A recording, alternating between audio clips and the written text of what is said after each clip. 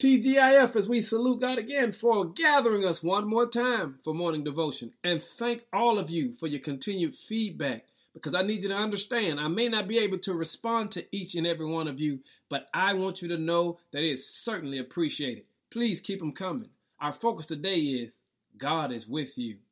In John 15, verse 4, it says, "Remain in me, and I will remain in you."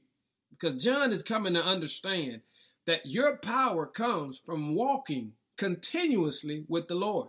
Have you ever been in conversation with someone and you was trying to tell them about how far God has brought you and how good God has been to you and the transformation that has taken place in your life? But they're looking at you, they're staring at you with a blank stare because they have no clue about what you're talking about. And the truth of the matter is, the reason they are blank and have no clue is because they don't know what it feels like to remain in God.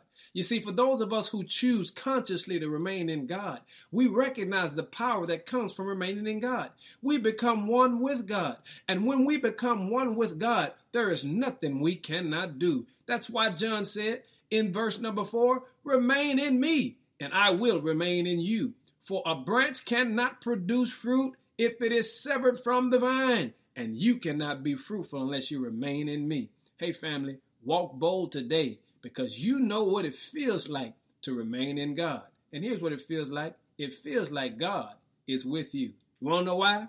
Because he is. Now let's give God some glory today. In Jesus' name, amen.